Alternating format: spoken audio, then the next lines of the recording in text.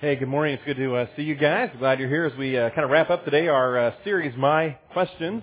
I was thinking about some of the questions that you guys have asked over the last few weeks and came across some interesting questions that maybe you're also asking, not about the Bible. Maybe you've thought of these questions at times. Something like this.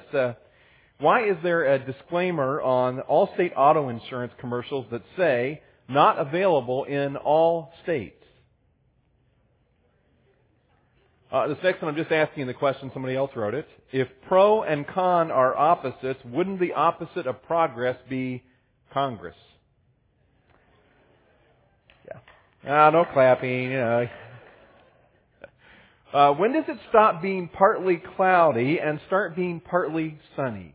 You ever thought about that? What's the difference? If ghosts, supposedly, could walk through walls and glide downstairs, why don't they fall through the floor? Why is it that when we skate on thin ice, we can get in hot water? I'm not sure how that works. Is there ever a day that mattresses are not on sale? But here's my favorite one.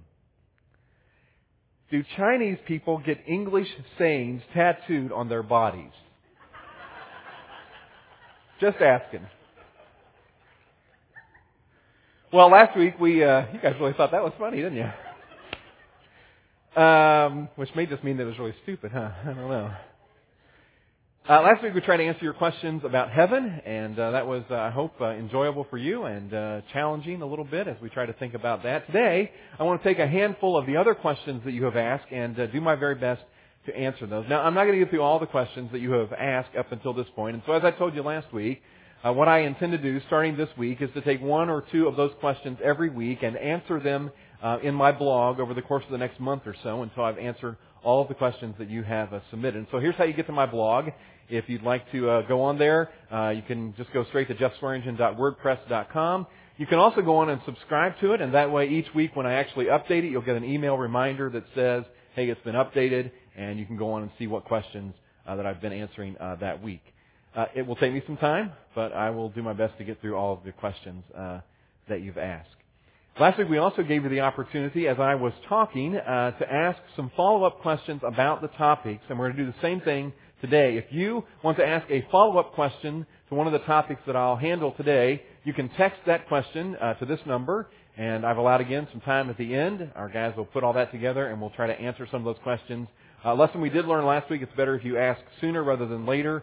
Last week we had a whole bunch of questions come in right at the end, and the guys just didn't have time to coordinate all of that. So ask them as you think of them and send them that way. Well, sometimes the question that people might ask is, where did God come from? Now, that question seems so big to me that I didn't want to try to tackle it, so I asked one of our shepherds, Ken Edwards, to go out and see what answers he could find to that question.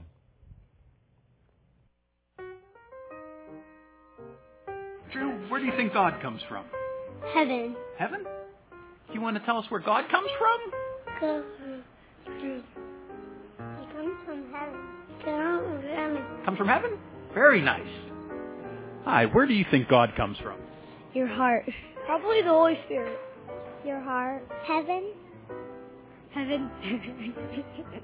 The Bible. The Bible. Heaven. I don't know. Hi, where do you think God comes from? Well, not really sure. Well, he was already made before anything's made. He made everything. So don't know where he's come from. Very nice. Thanks very much. So I've invited Ryan up to answer the rest of our questions this morning. Well, here's the first question that you asked that I want to try to tackle today. It was asked in a couple of different ways. And you asked, how can we know the Bible is true, or how can we trust the validity and authority of the Bible? And so let me try to tackle that, because it's really an important question. It is a central and vital question to us as Christ followers. Have you ever driven by a construction site and maybe it looks something like this, where they have poured the foundation, the slab, but then they have also begun, right kind of in the middle, constructing this concrete object. And at first you think, that looks kind of strange that they're building that before they build any of the walls, until you recognize it's a bank. And they are building the vault. And they have to build it before they build the walls because it's too big. They can't get it in there afterwards. And it's vital to the bank. You can't have a safe bank without a good vault, can you? All the valuable things are stored in there. And so for the business of a bank, the vault is vitally important and central to what they do. Well, as the vault is to the bank, I think the Bible is to us as Christ followers. This book contains valuable information that guides our lives. This book is central and vital to who we are. This book is how God has chosen to reveal Himself to us. And if we don't have this book, it would be difficult for us to grow in our understanding of who God is and how He wants to work in our lives. So let me offer you a few reasons why I think you can trust the Bible. Let me begin by looking at a couple of verses that the Bible has to say about itself and where we got the Bible from. 2 Timothy chapter 3 may be familiar to some of you. It says this: all Scripture, or all of the Bible, is God-breathed, or God-inspired, and is useful for teaching, rebuking, correcting, and training in righteousness. And then in 2 Peter chapter 1 in the New Testament, we read this: for prophecy, or the words of God, never had its origin in the will of man, but men spoke from God as they were carried along by the Holy Spirit. In other words, these words that we read in the Bible are not from the minds of men. They are from the mind of God. So how did we get the Bible? Well, God inspired or breathed into or placed in the minds of men the words that He wanted to be in the Bible.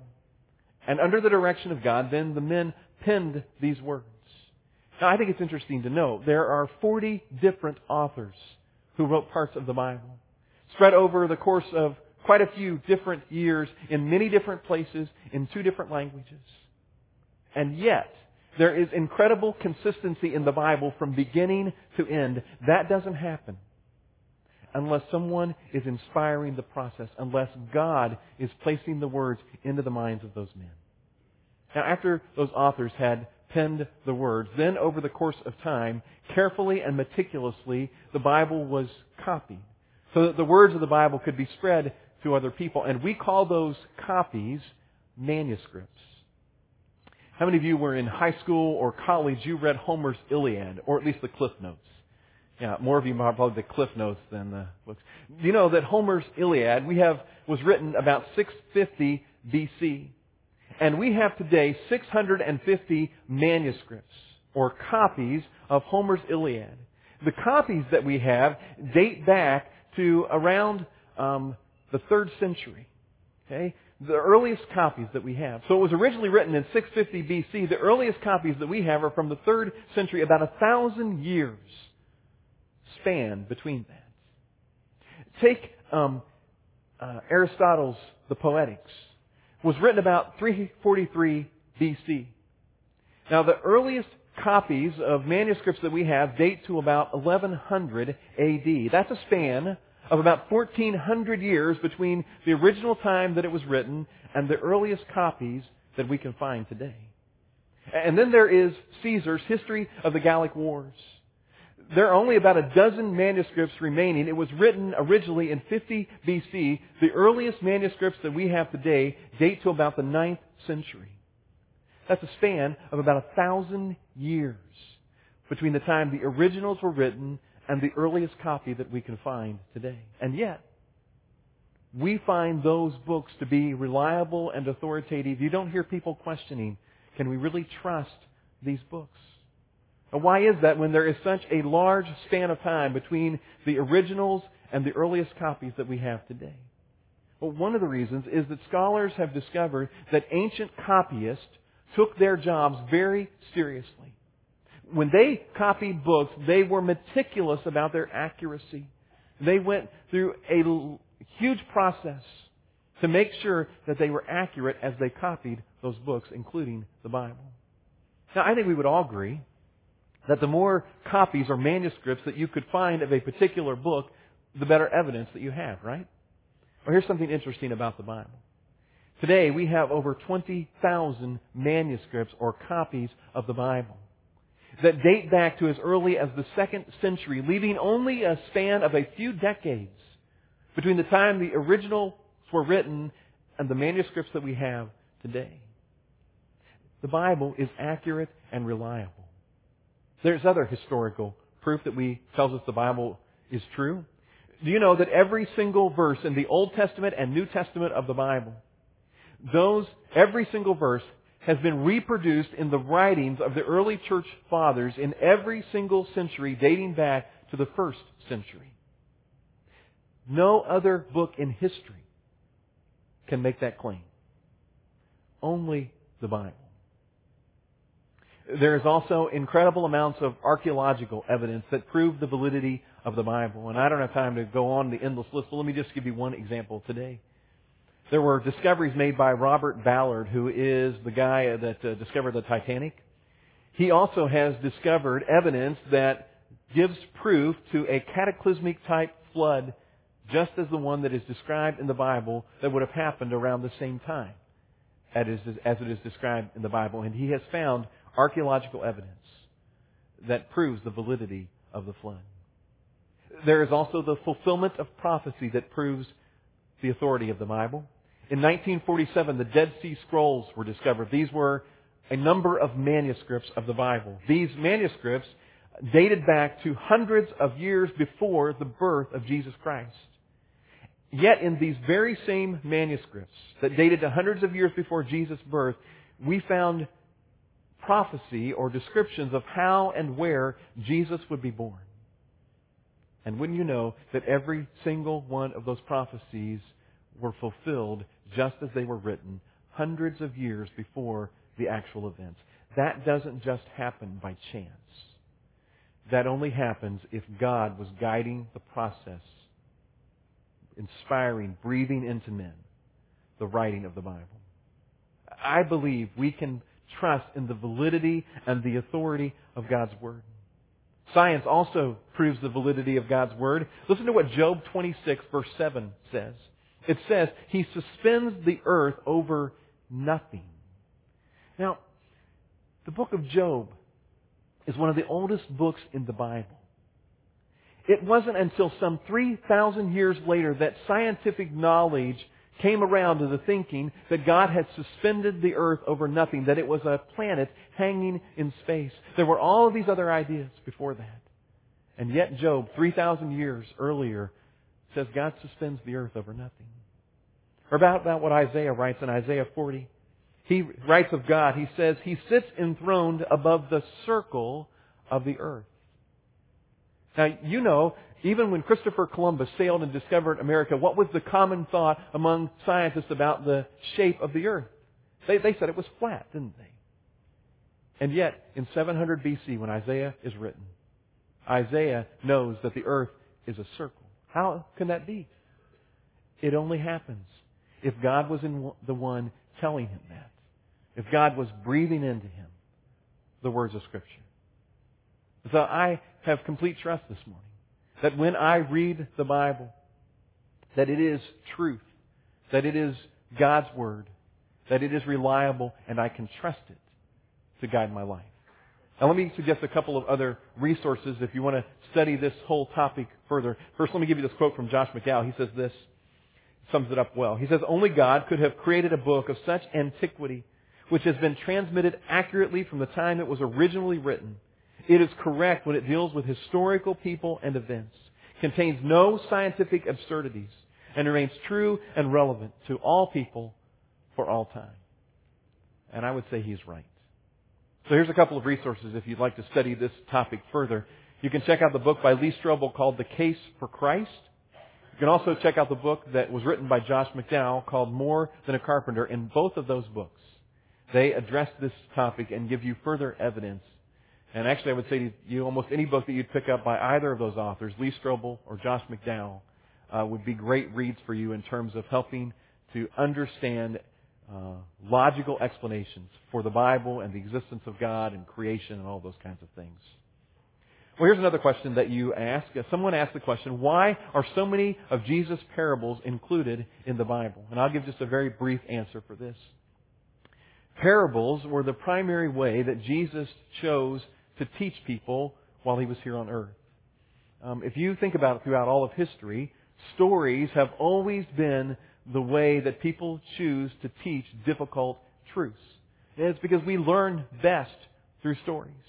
That's why I tell stories when I talk here, and that's why I do things like break mirrors if you were here a few weeks ago, because we remember those kinds of things. You'll never forget that if you were here, will you? Jesus taught in parables. It was His primary way of teaching difficult truths to people so they would understand them. And so if His teachings were going to be included in the Bible, it's inevitable that there would be a large number of parables, because that was His primary way of teaching. Here's another question that you ask. You ask, is baptism by water required? Now, I don't think there is any doubt that Jesus instructed those who wish to follow Him to be baptized. Let me show you why I think that in the Bible. So if you brought your Bible, why don't you open to Matthew chapter 28. Matthew is the first book in the New Testament part of your Bible, and I'm going to be in chapter 28, the last chapter.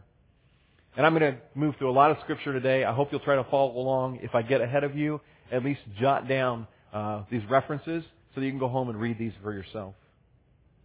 Here's what happens. Matthew chapter 28. Jesus, this is after His death on the cross and His resurrection. He has interacted with some of His followers after this, and this is the last event recorded in the New Testament before Jesus goes back to heaven. So these are His final words here on earth, and this is what He says, verse 18. Then Jesus came to them and said, all authority in heaven and on earth has been given to me. Therefore, go and make disciples of all nations, baptizing them in the name of the Father, the Son, and of the Holy Spirit. Jesus says, I have authority. And with that authority, I am telling you as my followers, I want you to go and tell the story of Jesus. I want you to go and help other people become my followers. I want you to make disciples or make followers of people in every nation. And as you do, I want you to baptize them. And that word that is used for baptize there is the Greek word baptizo, that means literally to immerse or to dunk in water. And so Jesus literally says, I want you to go and make followers, and as you do, I want you to immerse or to dunk them in water in the name of the Father, the Son, and the Holy Spirit. Now, Jesus, in Matthew chapter 3, Himself was baptized as a way of modeling for His followers the significance of the act of baptism. Then, as you begin to study through the book of Acts in the New Testament, and Acts really is the history of the early church. It starts at that time right after Jesus goes back to heaven and takes us through the early years of the church. And if you read through the book of Acts, you begin to realize that Jesus' followers took Him at His word when He said to them, I want you to go, make followers, and baptize them in the name of the Father, the Son, and the Holy Spirit. Because every person we find in the book of Acts, when we find their story, when they decided to become a follower of Jesus Christ, they were baptized. They were immersed into Christ. Let me give you a couple examples of that. If you look in Acts chapter 2. Acts chapter 2, Peter is speaking in Jerusalem. Not long after Jesus has gone back to heaven, there are thousands of people who have gathered. And he begins teaching them about Jesus and about their own sin and the fact that their sin is the reason that Jesus had to die on the cross. And he tells the whole story of Jesus. And the Bible says that there came a point on this day as he was talking that the people were moved in their hearts. And those of us that are Christ followers, we can identify with a time in our life where we heard the story of Jesus Christ, and at some point our hearts were moved. And we would have responded like they did by saying, so what do we do about this? What do we do to respond to Jesus, to follow Him? Well, Peter answers that question in verse 38. He says this, repent and be baptized, every one of you, in the name of Jesus Christ for the forgiveness of your sins, and you will receive the gift of the Holy Spirit.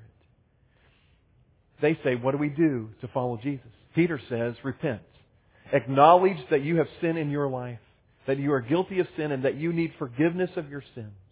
Acknowledge your sin, and then be baptized so that your sins can be washed away and you can have the gift of the Holy Spirit. Now, if you go over a few chapters later to Acts chapter 8, we find another example of this.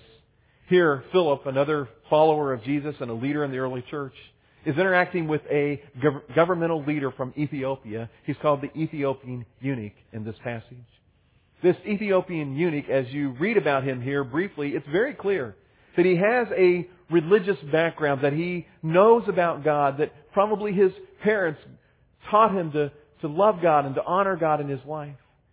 But as Philip and he are sharing, as they're looking at Scripture and tracing through the life of Jesus and through the Old Testament actually, Philip gets to this point where he must come to an understanding that even though he has believed in God all of these years, he's never been baptized as Jesus modeled. Maybe he ought to do that. And listen to what happens in Acts chapter 8, verse 36. As they traveled along the road, they came to some water. And the eunuch said, "Look, here is water. Why shouldn't I be baptized?" And he gave orders to stop the chariot. Then both Philip and the eunuch went down into the water, and Philip baptized him. This Ethiopian guy says, I need to follow the example of Jesus. Jesus taught that I ought to be baptized. He commanded it. I want to do it. And they stopped the whole procession of people, and he got down into the water, and he was immersed or dunked into water. And so as I study through the New Testament, as I listen to what Jesus taught and what He commanded, it is very clear to me that someone who desires to follow Jesus, when they make that decision, when they acknowledge their need for Jesus in their life, that they ought to be baptized. They ought to be immersed or dunked, submerged in water, as a way of publicly declaring their faith, as a way of acknowledging their need for Jesus. In fact, Galatians chapter 3 says this, "All of you are God's children because of your faith in Christ Jesus." We become His followers by our faith. But then he says this, "You were baptized into union with Christ, and now you are clothed, so to speak, with the life of Christ Himself." We come to a relationship with God through our faith in Jesus Christ, but we come into a union with Christ when we are baptized. When we are, so to speak, as he says here, clothed with Christ through baptism. And so I would say, if you're following Jesus, if you desire to follow Jesus, yes, in obedience you ought to be baptized. You ought to be immersed in water. There's one more question that you ask, and this was asked by several different people, kind of different ways, but here was the essence of the question. Do we have to forgive others? And then some specified, even when they don't appear to be sorry or guilty. Well, I think the answer to that question begins by understanding God's forgiveness towards us. If you want to turn over in your Bible to the book of Colossians, towards the end of the New Testament. Colossians chapter 2, verse 13. To really understand how we ought to respond to people in forgiveness, we have to understand how God responded to us. And here's what Paul writes. Paul was a leader in the church. He writes this in verse 13. "When you were dead in your sins and in the uncircumcision of your sinful nature, God made you alive with Christ. He forgave us all of our sins, having canceled the written code with its regulations that was against us and that stood opposed to us. He took it away, nailing it to the cross."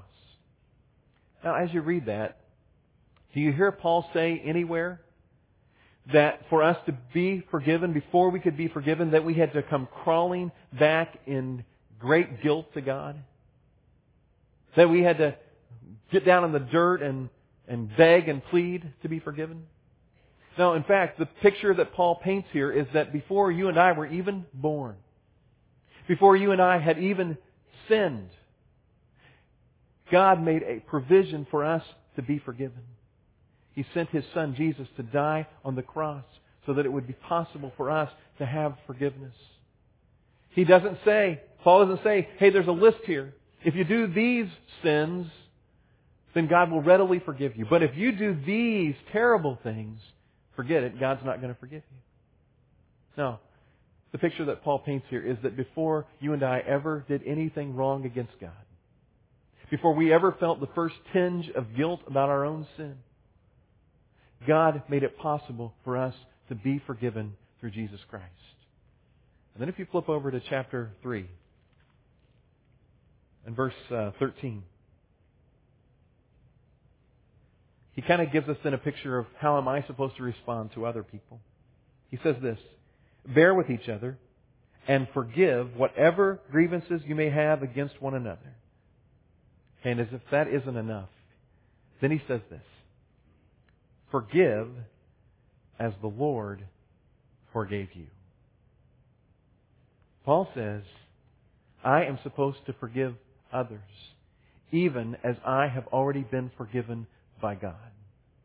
And did God make me crawl back and say, I'm sorry? Did God make me act really guilty before He would offer me forgiveness? No. No, God forgave us even before we acknowledged our need for forgiveness. Jesus, I think, taught the same thing in Matthew chapter 18. There is a story there that Jesus tells, a parable, because it's a difficult truth that He wanted us to understand. He tells a story about this servant who goes before his master, and the servant owes his master or his ruler a huge, huge sum of money that he has borrowed. And the master calls in this servant that he has lent money to and says, you know, it's time to pay up. You need to pay up today. And the servant begs for another chance, begs not to be sent to prison.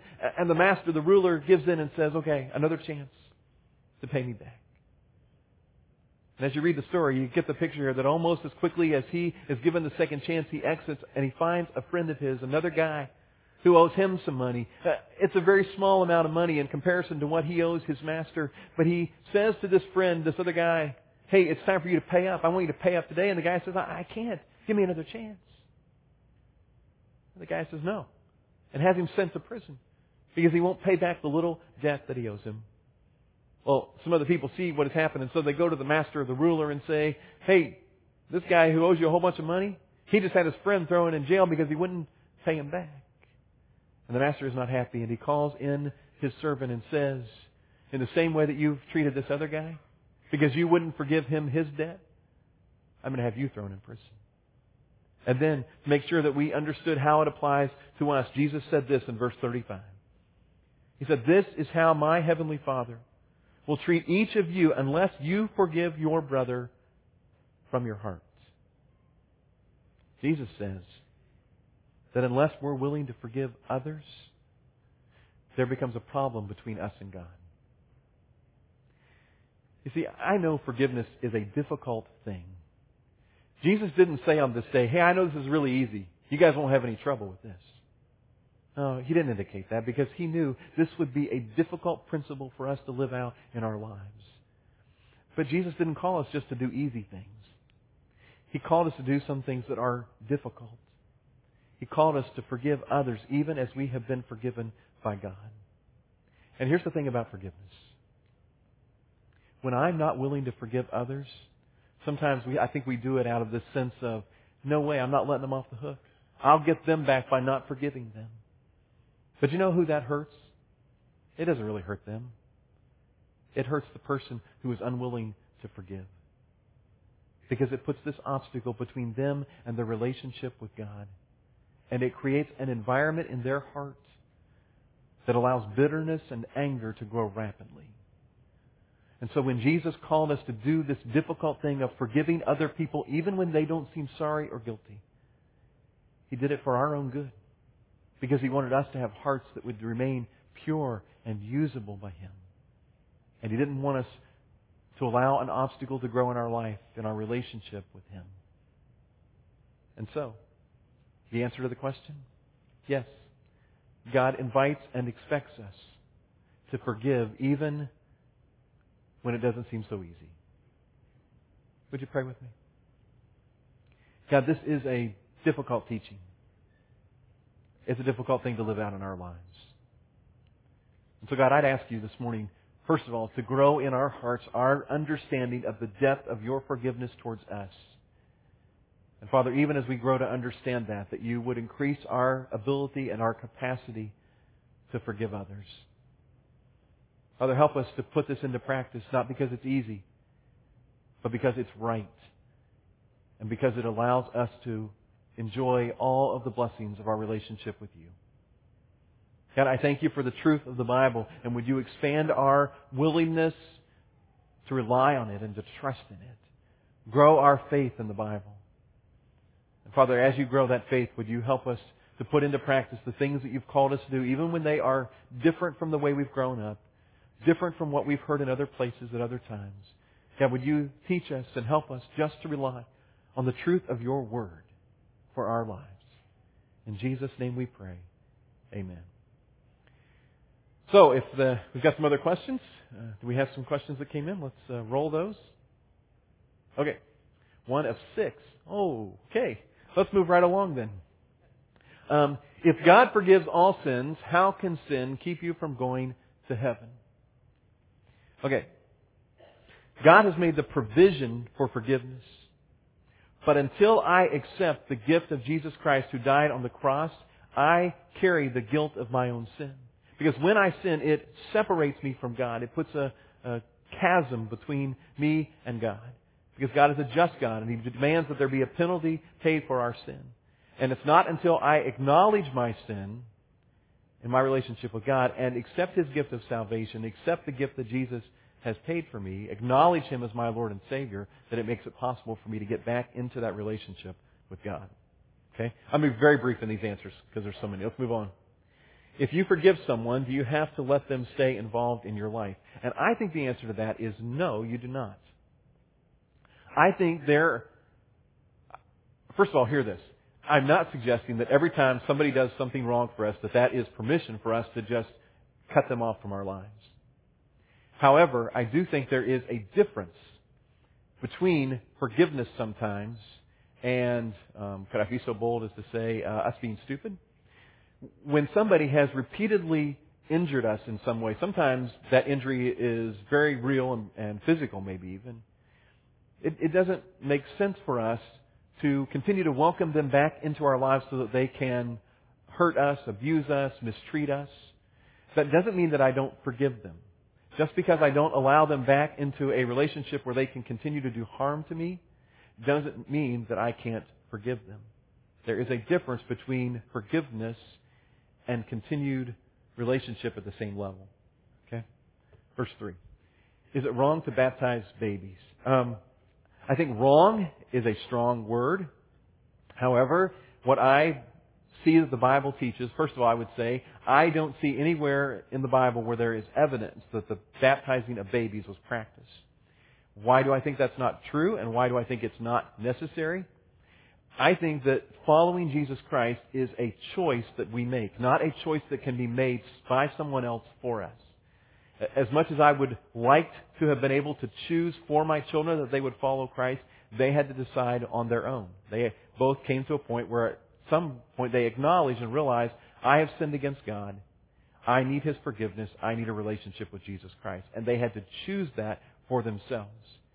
And their being baptized came as a result of their decision to follow Jesus. That it was an act that they needed to do out of obedience, not an act that I could do for them, is what I believe the Bible teaches. And I know very quickly the follow-up question to that is, well, what about a baby that dies before they're baptized? Sin is something we choose to do, is the short answer. I don't think a child is guilty of sin until they reach that point in life where they are aware that God has said there is a standard of right and wrong, and they can make the choice to be disobedient. And so, prior to that time, they're not guilty of sin, and if they die, I believe they go to heaven. Okay? Again, very short answers. If you are sprinkled, are you considered baptized? The Greek language is a very specific language. And I'm so glad that the writers wrote in the Greek language because it is so specific. The word for baptism that is used throughout the New Testament is always the word baptizo, which means to immerse or sprinkle. To immerse or dunk, sorry. This is why off-the-cuff stuff can get you in trouble. To immerse or to dunk. There are specific Greek words for sprinkle and dip. Those words never appear in the New Testament in conjunction with the command or the instructions about baptism. Okay? And so sprinkling is not in the New Testament. Okay? Is there ever a need to be rebaptized? Well, I would say to you, if you were sprinkled, that is a legitimate reason to be baptized because you ought to be immersed because that is the mode, the manner that's talked about in the Bible. I think that there have also, I've had encounters with people who were baptized at an early age, maybe in elementary school or something, and as they grow older in life, they say, that was not at all my decision. That was something that I did because everybody else was doing it, or my parents kind of pushed me into it. Can I do it now as my own choice? Yeah, I think that's perfectly legitimate for somebody to get to that point in life where they say, I need to be rebaptized. The other side of that is I would say, we go through probably peaks and valleys in our walk with God, and in those valleys sometimes we do things that hurt our relationship with God. There is sin maybe that we get involved in, and I don't think every time that we get involved in sin again, the Bible doesn't teach that every time I sin again, I've got to be baptized again. It doesn't work that way. Okay, number 6. Does the Bible say anything about life other than humans?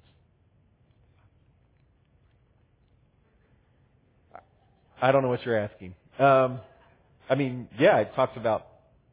Are you talking about life on like other planets maybe? I don't see any reference to that. Certainly it talks about animals and, in creation. It talks about all the different things that are on the earth that God created and how Adam got the great privilege of trying to name all those, which, by the way, I've always wondered how in the world did he come up with all of those names, but I suppose God helped him. So beyond that, if you ask that question and I'm not answering at all, you can see me afterwards and I'll offer you a quick answer. Okay? That was it, right? Good. Let me pray for us and then we're going to move on with some things, okay?